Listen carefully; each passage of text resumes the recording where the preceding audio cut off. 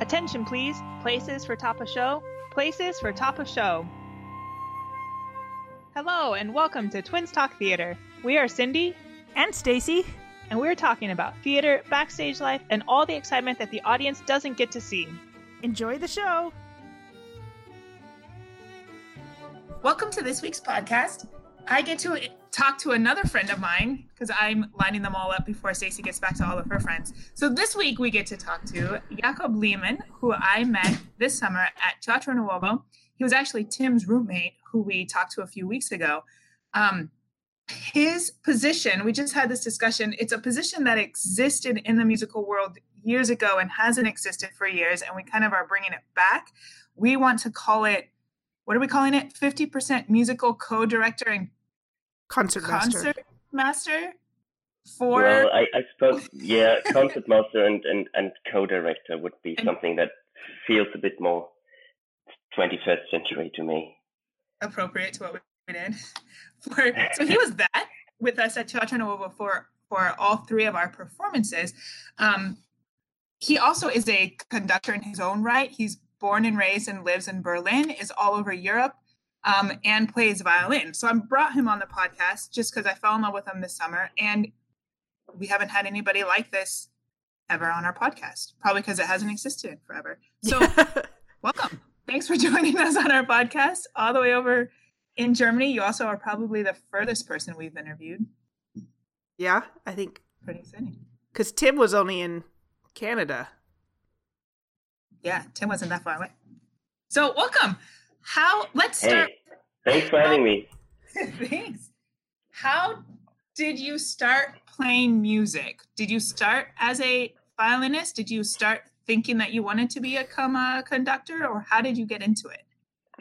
Well, the whole music thing was pretty natural to me because my family is a family of musicians, not only in my parents' generation, but also in my grandparents' generation. So on the side of my mom, there are musicians basically everywhere. So, and my parents are both musicians. My dad's a trombone player, plays in one of the Berlin orchestras, and my mom's a flute teacher in music school. So I was surrounded by music all my life, basically. And the whole idea of playing an instrument for a living was very natural to me. So it was even, when I look back to my school days, it was strange to me that the parents of my school friends went to an office or something like that. That was pretty strange to me because I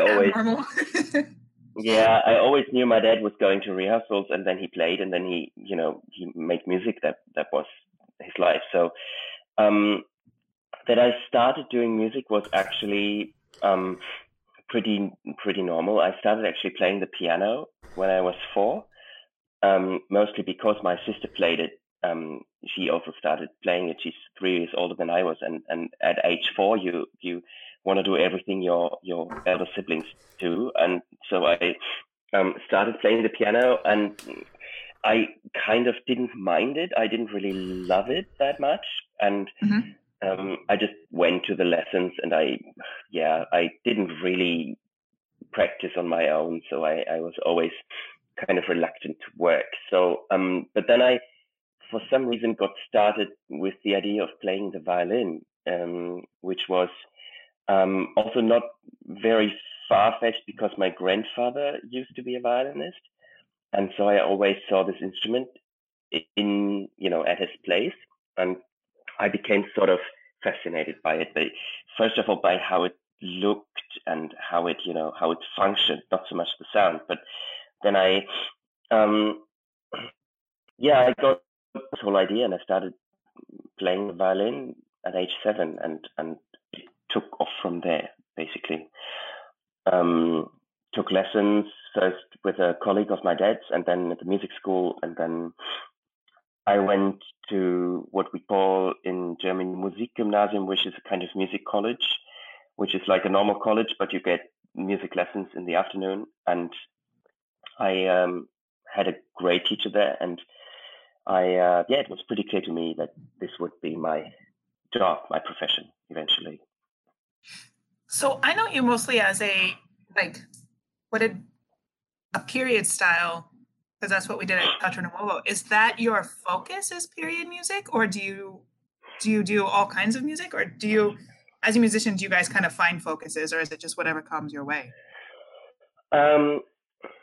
This whole idea of period performance was kind of introduced to me also by my teacher, by my violin teacher. And I got really fascinated by the sound world and by the idea of, in a way, going back in time and finding a way to,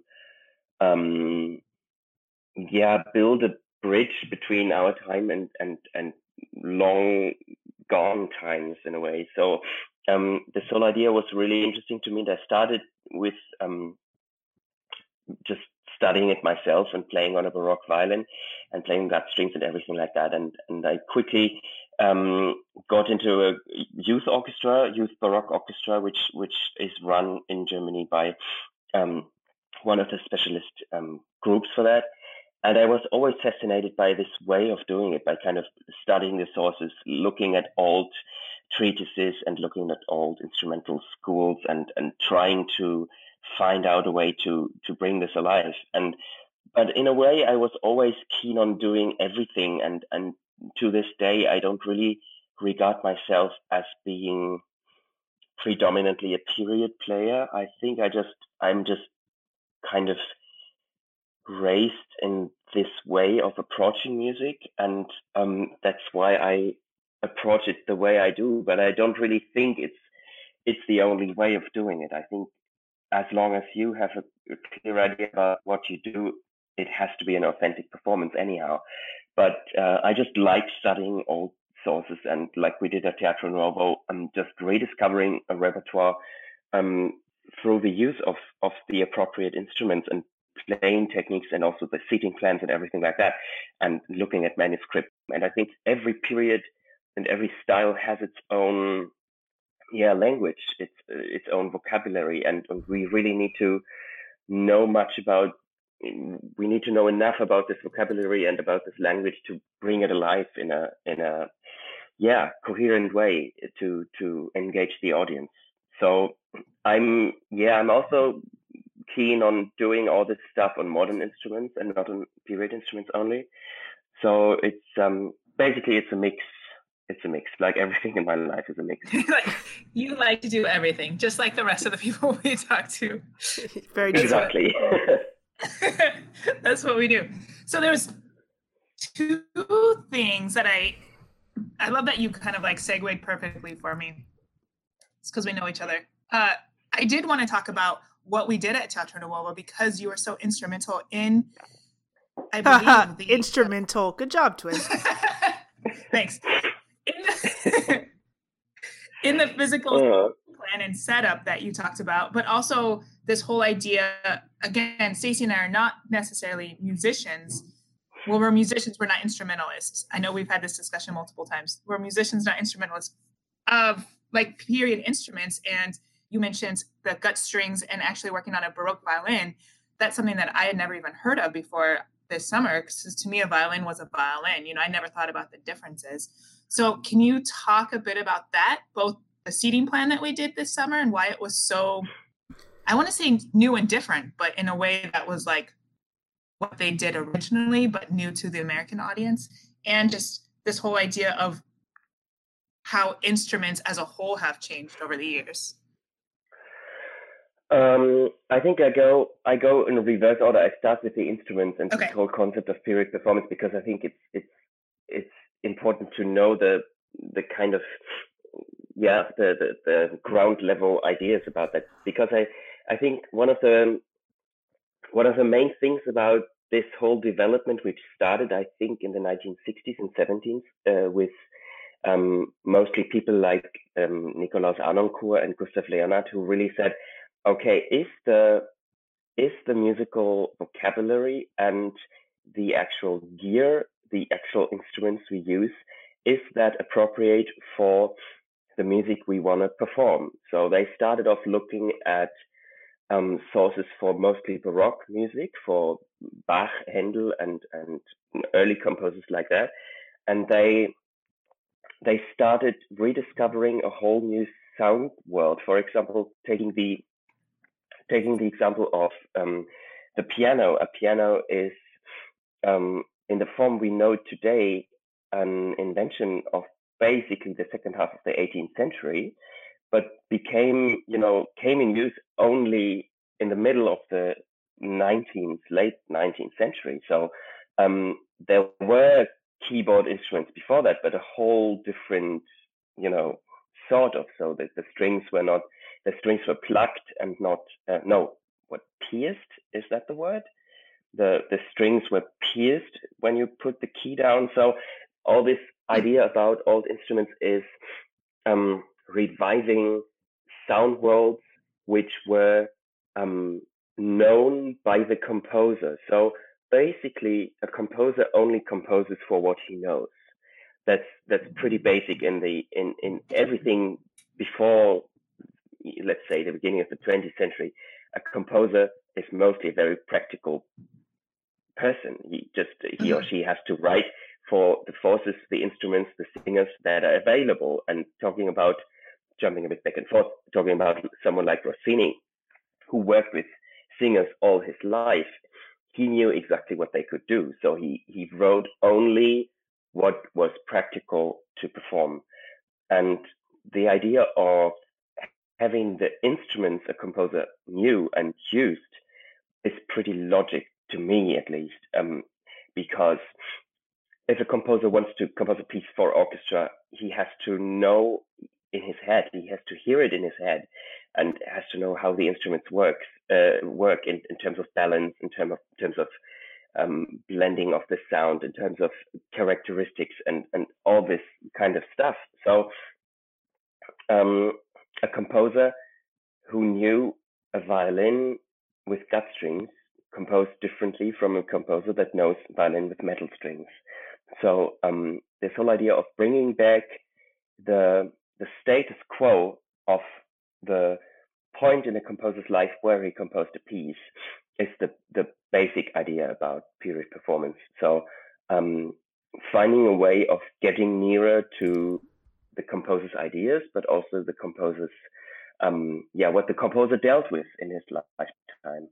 And that means that looking backwards, all the instruments changed. For example, the violin had, this one of the latest changes was the change from using gut strings, so actually strings made from guts, from sheep or cow's guts, to using metal strings because kind of concert halls grew bigger and music had to be louder, and with all the new kind of playing techniques developed in the 20th century, it became necessary that the strings have a bigger kind of projection and a high attention to fill bigger halls. But until the very, the first half of the 20th century, gut strings were the norm. And so every composer who composed for a violin in the 19th century composed basically for gut strings. And to find the sound for that period requires playing on gut strings, for example. Mm-hmm. And so that was the chief idea behind Teatro Nuovo, because in this repertoire, Bel Canto, Rossini, Donizetti, Bellini, this has not been done very often because people don't necessarily regard this music as, how shall I put it, worth a critical evaluation. So it's mostly people still today think, oh, this is only about the singers. The singers are up on the stage doing crazy stuff, and the orchestra is just oompa along. Yeah. But that's actually not the case, because I think all these composers were absolutely masterful in what they did. So I think to reevaluate also the orchestral side of this repertoire is very, very important for our general knowledge of this repertoire. And I think even someone like you, Cindy, who's not the biggest fan of this repertoire, I'm slowly converting. I'm going to get there someday. Yeah, and I think we kind of made it easier for you. I think that's it. I didn't know the history of it, and as you said, the way it's kind of perceived in the world is different than other genres are. So learning this much about it this summer really made me appreciate it so much more, and the work that went into it, and, you know, hearing it on the period pieces and being able to work with the orchestra as much as I actually did, which never happens in the stage manager's world, you know, really made me appreciate it so much more. Yeah. And I mean, having the right instruments and reading about it all and looking at the autographs of the composer and trying to decipher what he actually meant and which playing techniques were normal at the time and which bows the violinist used and everything like that is also closely connected in my experience and in my perception of this whole thing about how orchestras actually sat and how orchestras were actually arranged in a pit or on a concert platform. For example, we talk about symphony orchestras today and we talk about seating plans of symphony orchestras. But for most of the 19th century and until the beginning of the 20th century, actually symphony orchestras never really sat. They stood up. They played standing up. So that's one of the things. So a pit is of course a different thing because you can't stand through a 3-hour opera. But this whole idea of finding the right distribution of the orchestra in order to make the old instruments work in the way they might have done back in the day was also one of the chief ideas behind this. And I'm quite happy that Will was open to it because it required a whole new way of thinking about an orchestra. Because first of all, what we did at Teatro Novo was kind of eliminating the stand-up conductor. Yeah. Why is that? Because until the right in the second half of the 19th century, there was no stand-up conductor in Italian opera.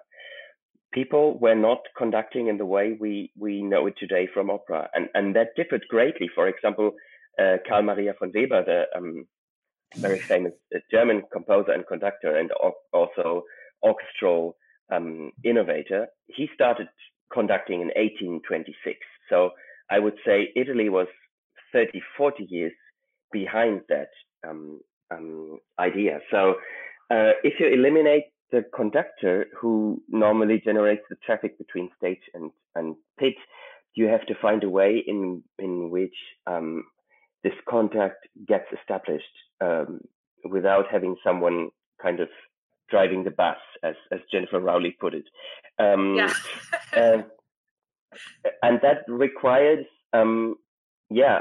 visual, but also oral contact between the different layers of the performance. And so we looked at different stage plans, and I just found it now. I thought this is the book which we were using. It's a kind of, it's nerd stuff. It's called Orchestral Performance Practices in the 19th Century, Size, Proportions, and Seating by Daniel J. Curry, which was actually, I think it's, how do you call this? A doctoral thesis, published already in the 80s.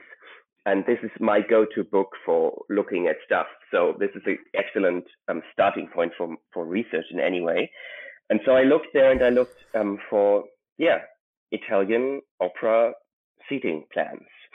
And I found several, and they're all similar in a way. We decided to go for for a plan that was in use in Naples in 1816, because Rossini was, of course, music director in Naples at that time. This might have been something that was close to his intentions. And the principal idea about this plan was that everyone could see everyone, which sounds pretty simple, but which actually was the whole point. So we have violins, for example, arranged. It's in a way diagonally to the audience.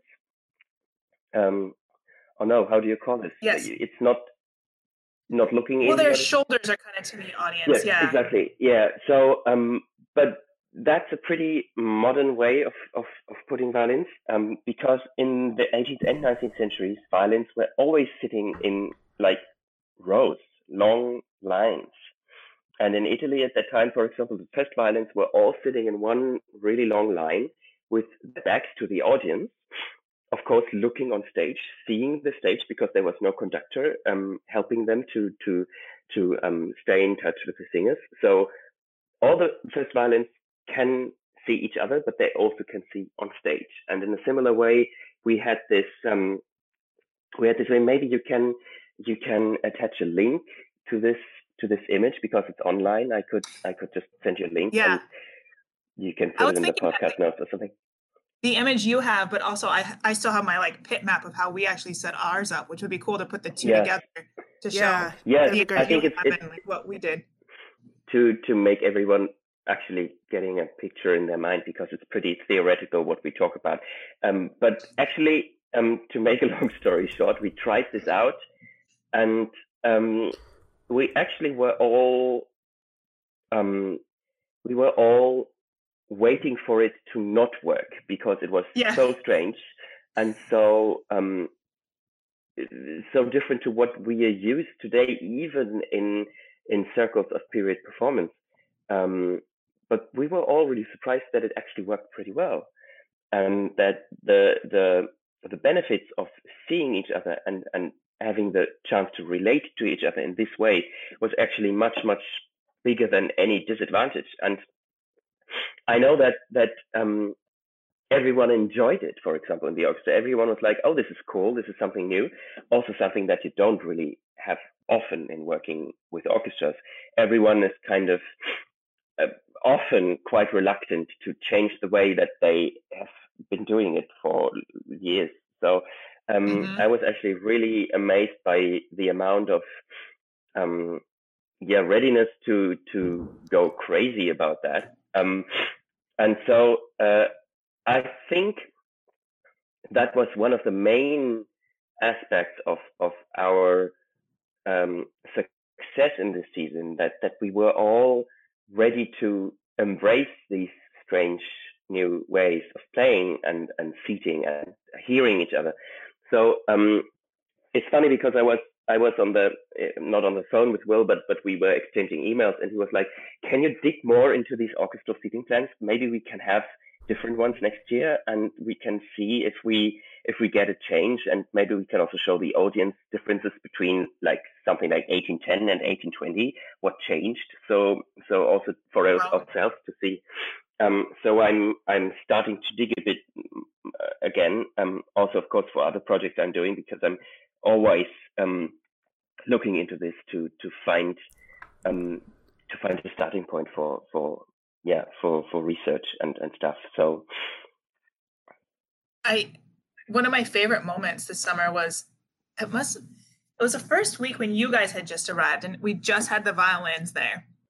We were over in like PepsiCo, and I brought a seating map to our the stagehands who were setting it up, and they just looked at me like they were crazy. And they were like, "This is not how orchestras go." And I was like, "I know, just work with me." And they're like, "Why are you doing this?" And I was like, "Follow the arrows." And I put little arrows on my seating map, and like, they're like, "So their backs to the audience?" It was a really weird thing for them. So like I had them set up everything, and all of our strings arrive and we sit down and we play. And because it was Jonathan who was in rehearsal that day, I believe.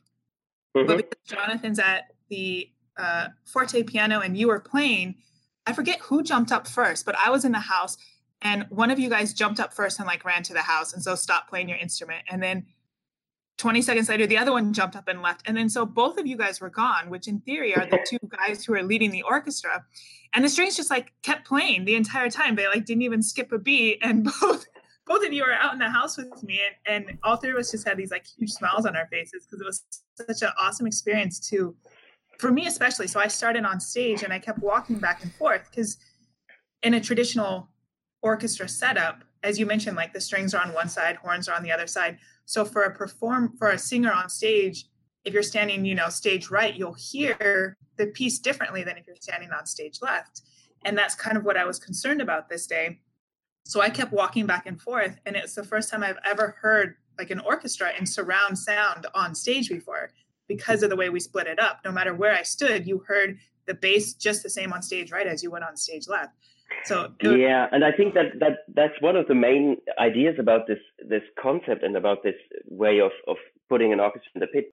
Opera in the 19th century, especially in Italy, was the biggest industry you would ever you could ever imagine. So Mhm. they had to find a way which made it easy for everyone, because they produced a grueling number of new pieces every season. So they hardly had enough rehearsal time for any piece. So they had to find a way in which everything worked pretty quickly, also for the singers. So if a singer enters stage left and goes to stage right, he cannot kind of adjust every time he makes a step into one direction to the sound he or she Mhm. hears, and especially since the piece would have been pretty new to him or her, that would have been a big advantage of just being able to follow up. Yeah, it was, and I think the singers felt the same way, that they were nervous, but the first time they went on stage and actually heard everybody together. And that was another huge advantage, I thought, for us, is we at Carrymore, we did bel canto at Carrymore the same that I think most traditional operas, at least in the United States, work. You know, you work with the singers with the piano, and then you have like 2 chances with an orchestra. But at Teatro Nuovo this year, we brought the orchestra in starting 3 weeks early, 4 weeks early. The strings came 4 weeks, and we just kept, like, every week we just kept adding on people until, I don't know, final dress, I think we had everybody. But then we actually had a chance for the orchestra to work together in their sections and to work together as a whole, and then to work together with the performers. And I think overall that was something that I've never experienced. Every singer I've worked with has never experienced. And I think most orchestra members I talked to were saying how wonderful it was, because then they actually got to like listen to performers and interact with the performers. There's this great moment, I don't remember which production it was, which one had the solo. There was like a horn solo with Kristen or something. And instead of talking through the maestro, the singer on stage just talked directly to Kristen. Yeah. And they interacted and decided, you know, how fast they wanted to go, or how they wanted to communicate with each other on stage. But then because the orchestra we raised them up so they actually could see the level of the stage. Yeah. It was different, but everybody just kind of went with it. So it was pretty awesome to experience. Yeah, and I think this also comes from just going back to what people did in that time, because they played so many pieces, and the players and the singers and everyone, they knew each other so well. For example, again, taking this example of Rossini in Naples, he always composed for the same crew. The singers were all the same over the period of 8 years. I mean, of course, there were changes, but still the crew was the same, and also the orchestra was pretty much the same. So they all knew each other. And I think that's also something that we wanted to recreate, that this mutual element of trust, and even sometimes not having to think about it, just going on stage and singing because you know that these guys in the pit will catch you. That's, I think, also a very historical idea, if you want, because everyone was in Naples and they all knew each other, and everything was connected, and so this is the whole idea. And I think, I mean, for example, the director of the theater in Naples was married, or the lover of the soprano first, and then she became the lover of Rossini. So it was this whole kind of shifting around also in personal life. And so I think they all knew each other quite well in one way or another. And so the whole communication in the musical way was easy. Yeah. It was an awesome thing to experience this summer. So why, if it was so amazing and you could hear the same thing everywhere, why did we switch to what now is considered the normal pit and orchestra layout? Well, because first of all, this pit plan works perfectly and for the music we perform. But as music changed over the years, and as also taste changed over the years, it became necessary that instruments were arranged in a different way. So, for example, all these bel canto operas, they have a comparatively light instrumentation. So it's quite easy to have a good balance between pit and stage. But if you go later in the 19th century, and instruments changed too. Instruments became louder, halls became bigger, singers became different, and of course, just musical tastes changed. There was the need to adapt to that. So this this pit plan we used for Rossini could never ever work with Wagner, for example, because the orchestra is just and the music is completely different. It's much louder and it's much more instruments. So, for example, talking about Wagner, he also had this idea of having a covered pit, and this exists to this day in Bayreuth, for example, where the pit is actually covered and arranged in a way that it actually goes down in steps to have the right balance. And no one ever complains about the orchestra being too loud in Bayreuth, but everyone complains about the orchestra being loud everywhere else in the world. So that's also this idea of finding the right way of doing it for the right piece and for the right style. And so I think I could even imagine having some sort of shifting around and experimenting in a normal symphony, not symphony orchestra, of course not, but an opera orchestra. And if you go to the opera and you have Mozart the one night and Rossini the next night and Wagner the third night, I think we could think of doing it in a different way. I mean, and also keeping the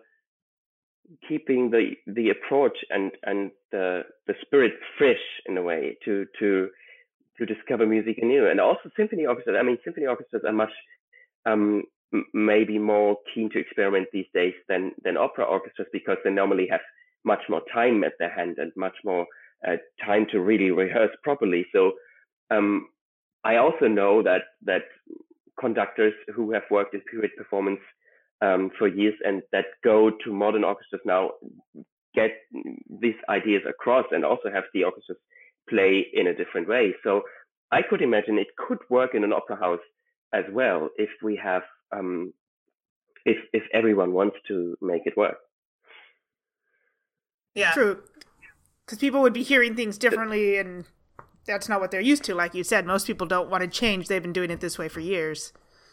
Yeah, but maybe if you get kind of accustomed also to being flexible, that I imagine if I was the director of an opera house, I would just give it a try and see how musicians feel at the end of the first year or something like that. So I think we underestimate the benefits of how shall I put it? The benefits of being challenged, also for the sake of your own working ethos. I think if people come to a rehearsal, and it's been like that for the last 20 years, that's one way. But if they come to a rehearsal and they know, okay, today I will sit completely different to what I had yesterday, maybe that's also keeping the joy of your job alive or something like that. I don't know. I mean, it might be my idea of working, because I'm freelancing and the two of you are the same. I mean, we cherish the change, and maybe not everyone is like that, but I could imagine that this would be an interesting experiment. I think for an actual, Yeah, when Sydney and I were in choir, we usually stood in our own sections, but occasionally he would switch us up and have everybody just mix up so that we could hear better what the other groups were doing, or he could hear better a mixture without just altos on one side, sopranos on the other side. So and that's pretty. That's more common in choirs actually than in orchestras those days. I played a project 2 weeks ago with a choir, a piece by Haydn, The Seasons, and the chorus didn't really fit onto the stage in the second concert, so they just had to experiment in the how they stood. So I think choirs are much more used to being shuffled around than orchestras. When it's easier to shuffle easier to shuffle people around, because you don't have to like pick up the stand and the chair and the light and all of their accoutrement that goes with everything to move them around. Yeah. Some musicians have a lot of stuff. And especially for us, because we had multiple players in our orchestra, right, that were playing like different instruments. And so they... Yeah, that's right. They all have like, you know, all these things around them all the time that they would just like pick up and switch during a performance. So yeah, I mean, also, I mean, if you find your place somewhere, then you kind of make yourself at home there. You get your water bottle and you get your whatever, your pencil cases and your chocolate, in my case, to just make your working space as convenient as it gets, and your phone and whatever you need. So and then getting shuffled around in this way is, of course, I know it myself also, and you just kind of build your little nest, and then someone says, okay, we need to move everything like 10 feet to the left. It's like, oh God, no! I just installed the cookies or something like that. So it's, very important things. Of course, I mean, you can't imagine how a group spirit changes if the concertmaster brings chocolate. Cindy plays that. Yes, Cindy brings chocolate to crew, and it makes Tech Week much easier. Yeah, I know. It's just making people more comfortable, I guess, and making people more easygoing in a way. I mean, everyone is feeling better with chocolate, so to have this kind of crazy experimenting stuff going on without chocolate, I imagine quite difficult.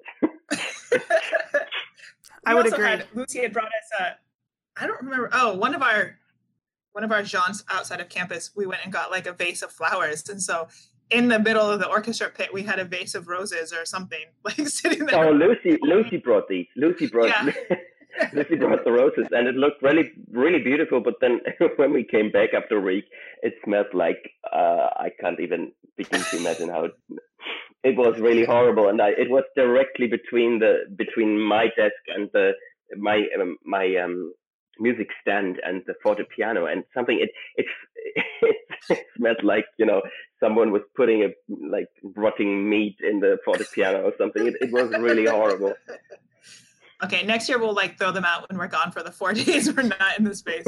That's probably good. Exactly. Yeah. I didn't even think about it, but it was awesome to have flowers and chocolate floating around all the time.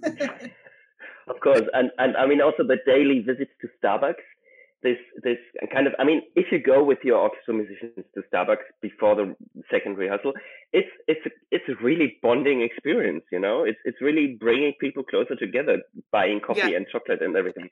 Yeah. And I think it's those little things which can make your life so much easier, especially if you're doing crazy intense work like we did. Yeah. But I mean, also the whole concept of hanging around and our little nightly office hours in your apartment. I mean, that's all connected to the final result. I'm sure you heard about these, Stacey.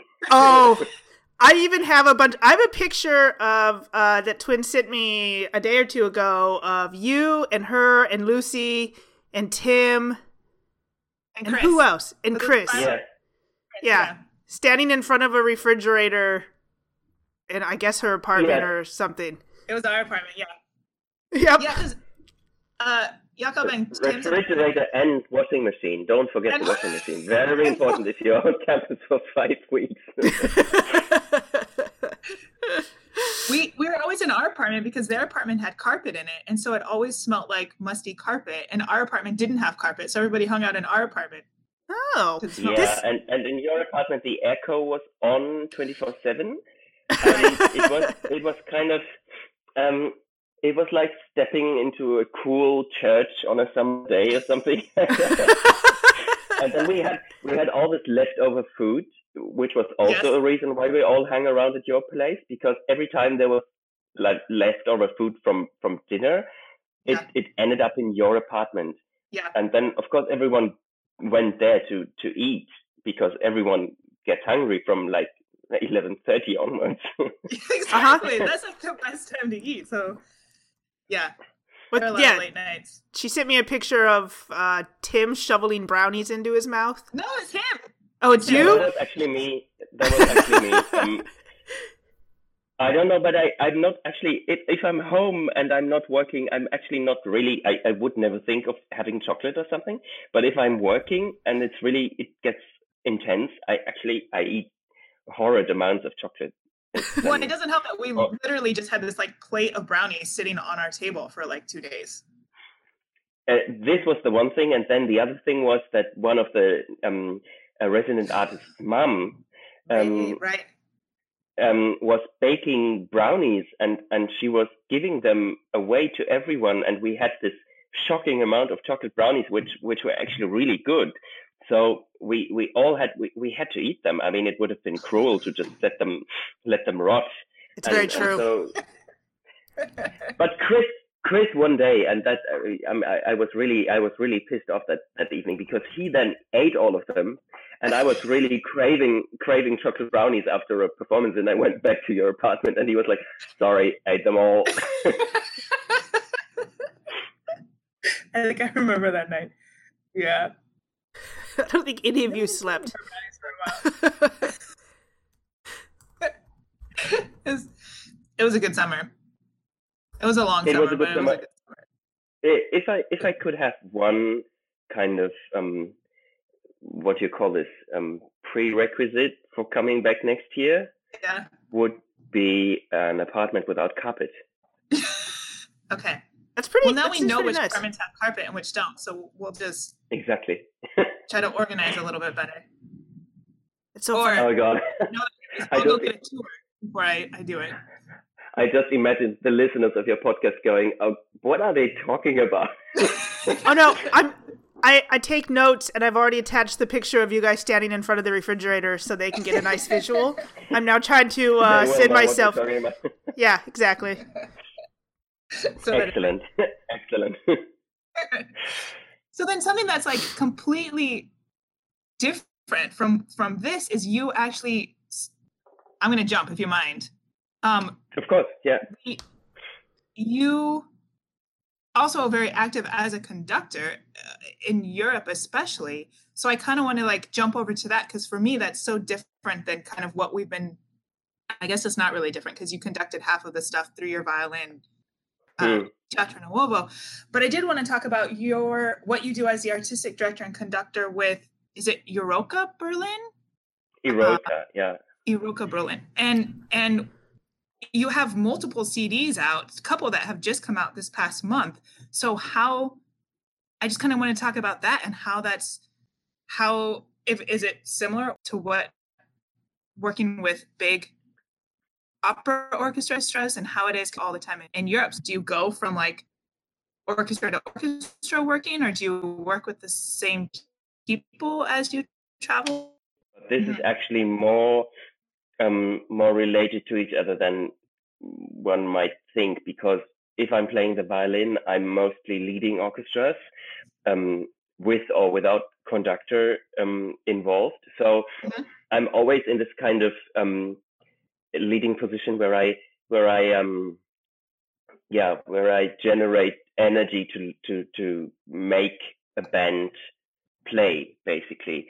And this is not much different if you have an 80-piece orchestra in front of you, or if you're leading a string quartet or 10 people or something like that. So it's pretty much the same way of including everyone and trying to make everyone feel at their best to make music happening. That's basically the main idea.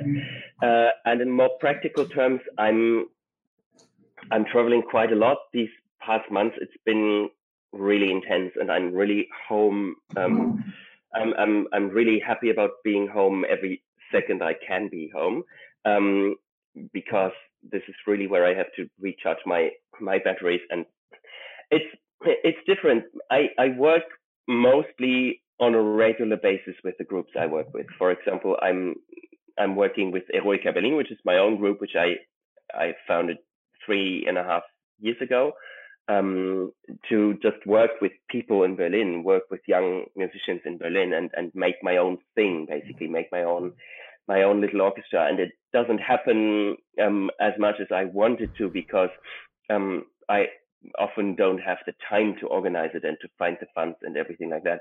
I have a friend who's helping me with this, but I mean, two people cannot really do everything. But and then I have a regular working space in Belgium, in Bruges, with an orchestra, and I just come back from that this morning. Also a period instrument orchestra, and I like establishing those longer lasting working relationships, because I think you can really make music well and be at your best if you know the people around you and if you know what to expect from them. And right now I'm in the middle of this very intense project with this orchestra in Belgium, which is called Anima Eterna Brücke. And we are doing a chamber music program, only 8 people. So that's the octet by Franz Schubert, which is one of the, in my opinion, one of the best things ever written.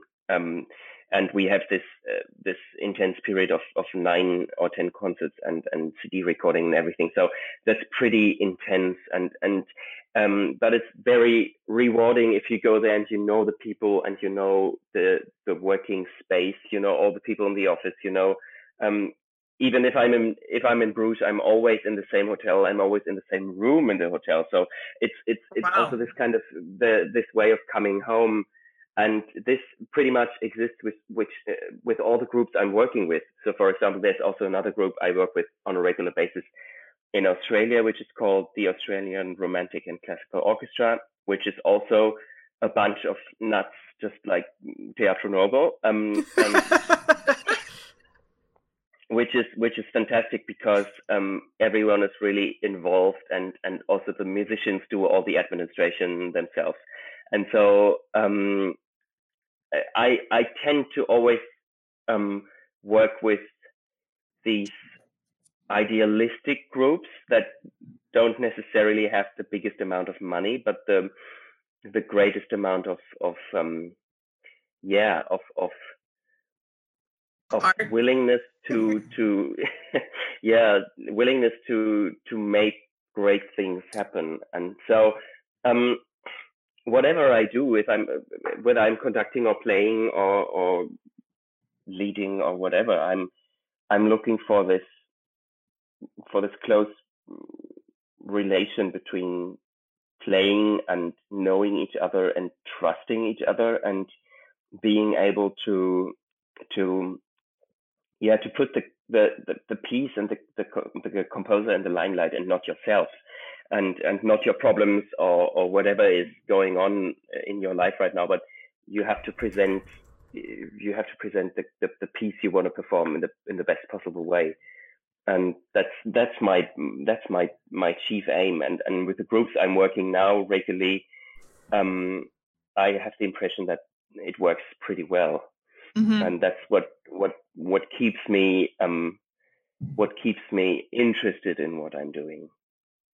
We talked a bit about that with Tim a few weeks ago because, the those of us who came from Bel Canto at Carrymore, obviously Will and Lucy and Rochelle had worked together for like 15, 20 years. And so they just have this relationship and they can communicate with each other. And there's so many things they just don't have to communicate because they know how each other work. And with Derek, and then Derek was a year before Tim, so Derek was there 6 years, Tim 4, and then now or 5, and me 4. We all just, the relationship is there and is so strong that it makes it made Teatro Nuovo so much easier this year. On top of the challenges of a new program and a new location, there was things that we just didn't have to worry about because we just knew how each other worked. And so going back next year, I think would make it again even easier because now we have you in the midst and ideally some of the same orchestra members coming back. So we would already have this like working relationship, which is so much easier and just emotionally so much easier. Like there's no way I think the 5 of us would have gotten through the summer if the 5 of us hadn't been together because it just would not have worked. We would have all like been crying in the corner somewhere. But all in your own rooms. On the moldy carpet. Right.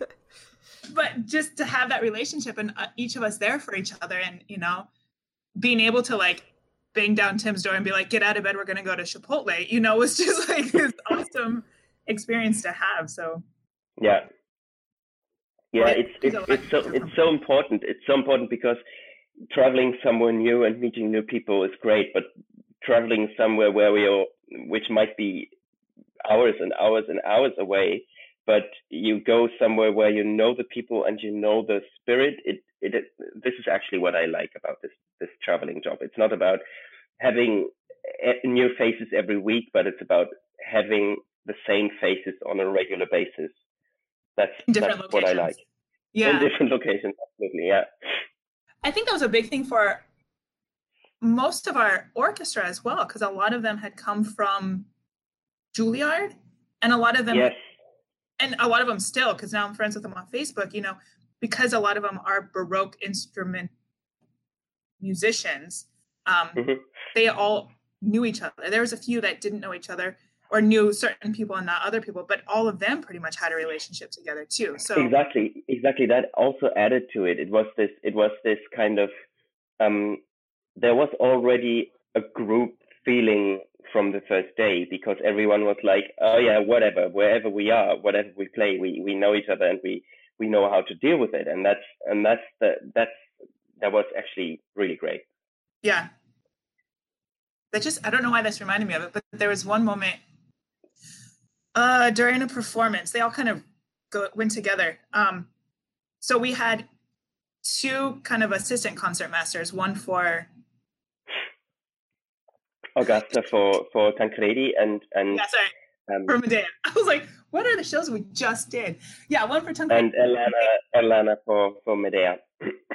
And they switch back and forth. So every day they would switch back and forth. But there was this one thing. So as a calling stage manager, I was backstage, and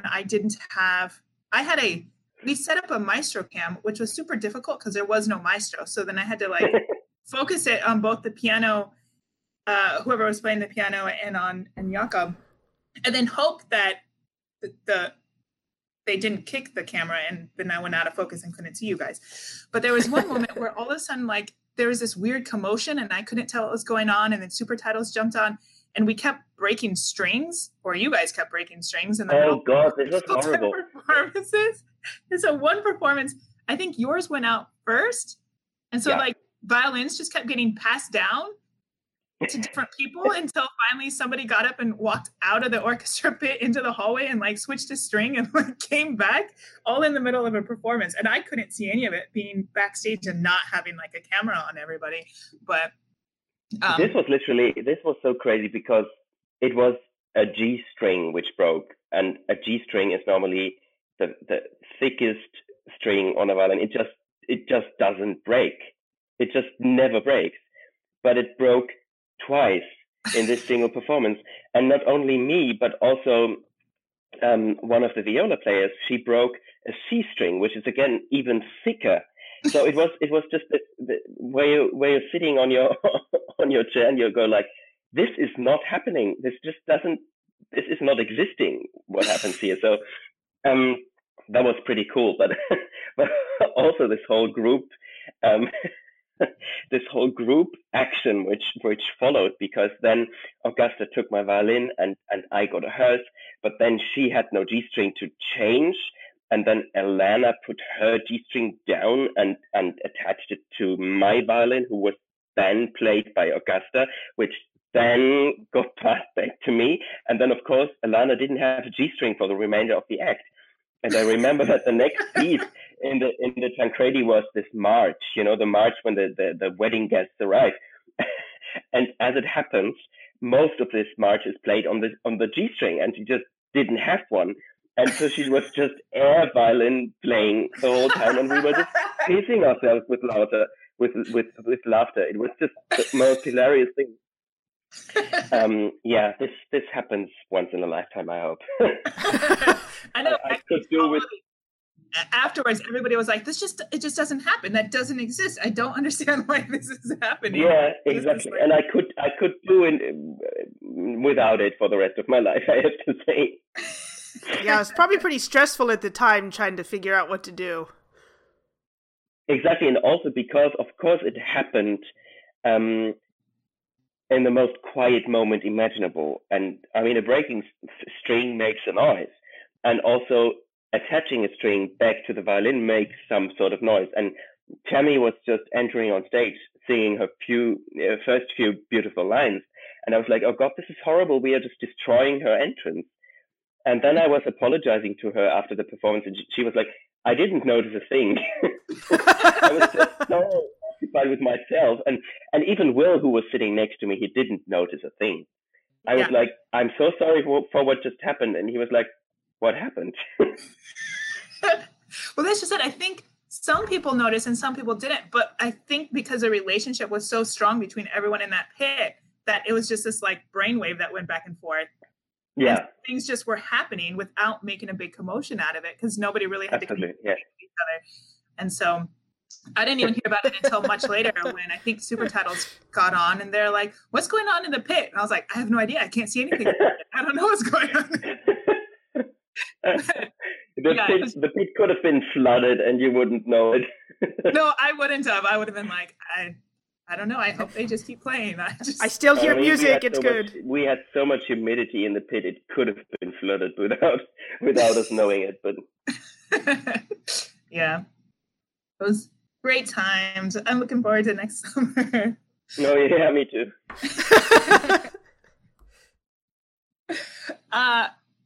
So we only have. Well, I have tons of questions, but I know we're getting close to the hour, so I have one more question.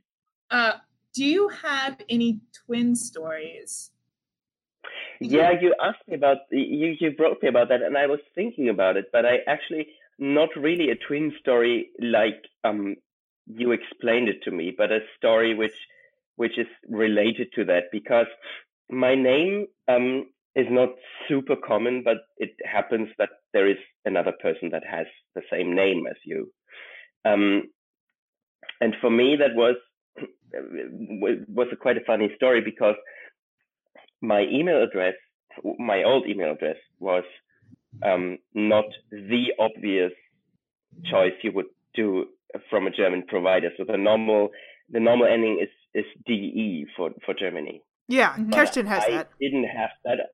I had my name and then @provider.net and not DE. And there was this poor guy who had the same like address as me and the same name, the same provider, but the ending DE.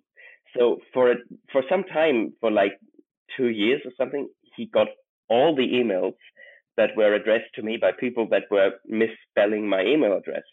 So every once in a while, I would get like, okay, here's another email for you. I think this is meant for you. I think you better get back to this person because it seems to be really urgent. So that was really hilarious, because he was getting all these like concert-related emails, and I think he was studying economics or something, so he did not know anything about music or something. So it must have been pretty outlandish for him to get all these emails connected to, okay, here's your next shipment of gut strings coming to you. Are you home tomorrow to pick up this parcel? And but because my ending, my what you call the suffix, is it the suffix in an I don't know how address? you call it in an email address, but yeah, the country code or whatever, because that was not the obvious one in my email address. He never got any emails. I never got any emails from him. So I could never really pay the courtesy back. But that ended when I got the other email address now. So I don't have this communication standing. But that's the only thing I have in terms of twin story. But I don't know if it's really a twin story. But that's a pretty good one. I mean, yeah, because I get all the time. So I get emails. Twin uses my Amazon account, and so I'll get emails being like, "Your order of something or other has shipped," and I'm like, "Oh, probably not me. I didn't buy that." And she's like, "Thank you." Yeah, I know. It's also if you share a Netflix account. I don't know how legal this is. I don't know if we are allowed to talk about this in public, but sometimes you have friends that use your Netflix account. Yes. And at some point I had the total number of 3 friends using my Netflix account. And I always tend to watch my Netflix shows in English, but my friends prefer German. So I was starting an episode, and then the next episode loaded, and it was German again. And I was like, no, I have to switch back to English. And then at some point, all the 3, let's call them participants, were watching. And I wanted to watch too. And I was sitting in front of my TV and I was opening Netflix. And then Netflix told me, you are logged in too many devices at the same time. And then I said, okay, hang on, guys. Can you just pay for your own account, please? Like, I need to watch my shows.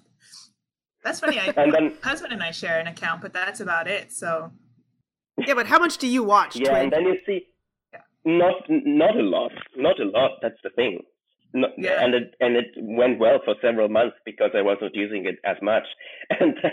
But then you also see what your friends watch. And I have this friend who really likes to watch really dark documentaries about Second World War and stuff like that. And then I had all these recommendations on my Netflix account. You could enjoy The Last Days of Hitler or something like that. And I was like, oh God, no, I don't want to watch this. You're like, I can't enjoy any of those things. That's not what I want to watch. I'm sure that's what my husband thinks too, because I watch a whole bunch of, when I watched Netflix, it was a whole bunch of like documentaries and like ridiculous things about the Middle East and the History Channel and all this stuff, and my husband doesn't watch any of that stuff. So when he gets on Netflix, and it would all pop up to all these like history documentary things. And completely different. Yeah. That's what I do in my spare time. I watch educational things. It's a lot of fun. Yeah. Well, I know you should get going. Stacy has a christening. I should get to rehearsal in 32 minutes. Yep, I have a baptism to attend. Yeah. Baptism, that's what it was. I was like, you got something to do. But thank you so much. I'm so excited.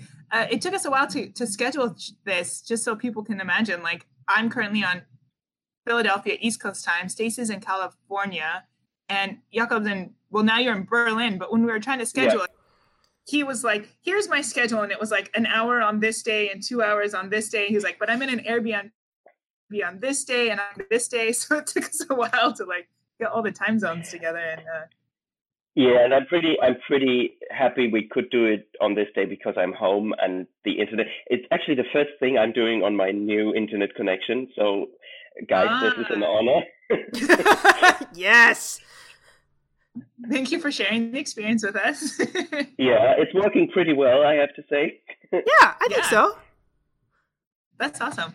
Well, thanks so much for joining us. Hopefully, we'll probably try to do this again next year, and we'll have part 2 of Teatro Nuovo and see how part 2 works out. See how you guys set up the orchestra pit. We could do a Twin Talk Theater like live show in your apartment with Lucy and Chris and Tim and everyone. Like, we should. Twin, why didn't you? Probably because you had no downtime, but next year. Podcasting, just a normal evening. Of what goes on in our apartment between 11:30 and 2 o'clock in the morning. Exactly. A lot of chocolate brownie eating, spoiler alert. A lot of random visits because everyone just decides to come over to our apartment. We were like the hangout place. And how often do you hear, like, as a stage manager, that's a hangout place? But there was never a night that, like, the door wouldn't open and some random person would walk in and just sit down. And the vacuum cleaner robot. Don't forget the vacuum cleaner robot. Yeah. Okay, so stay tuned for Teatro Nuovo 2019. I like it. We're planning ahead. 2019. Thank you so much, Heka. We'll talk to you soon. Thanks for having me. Have a good one. Thank you. Bye. Bye-bye. Thank you for listening to today's podcast. For more, visit our website at twinstalktheater.podbean.com and subscribe on iTunes or Google Play Music. You can also interact with us on Facebook or Instagram at Twinstalk Theater. Title music, Dance Macabre, is provided by Kevin MacLeod of Incomtech.com under Creative Commons License 3.0.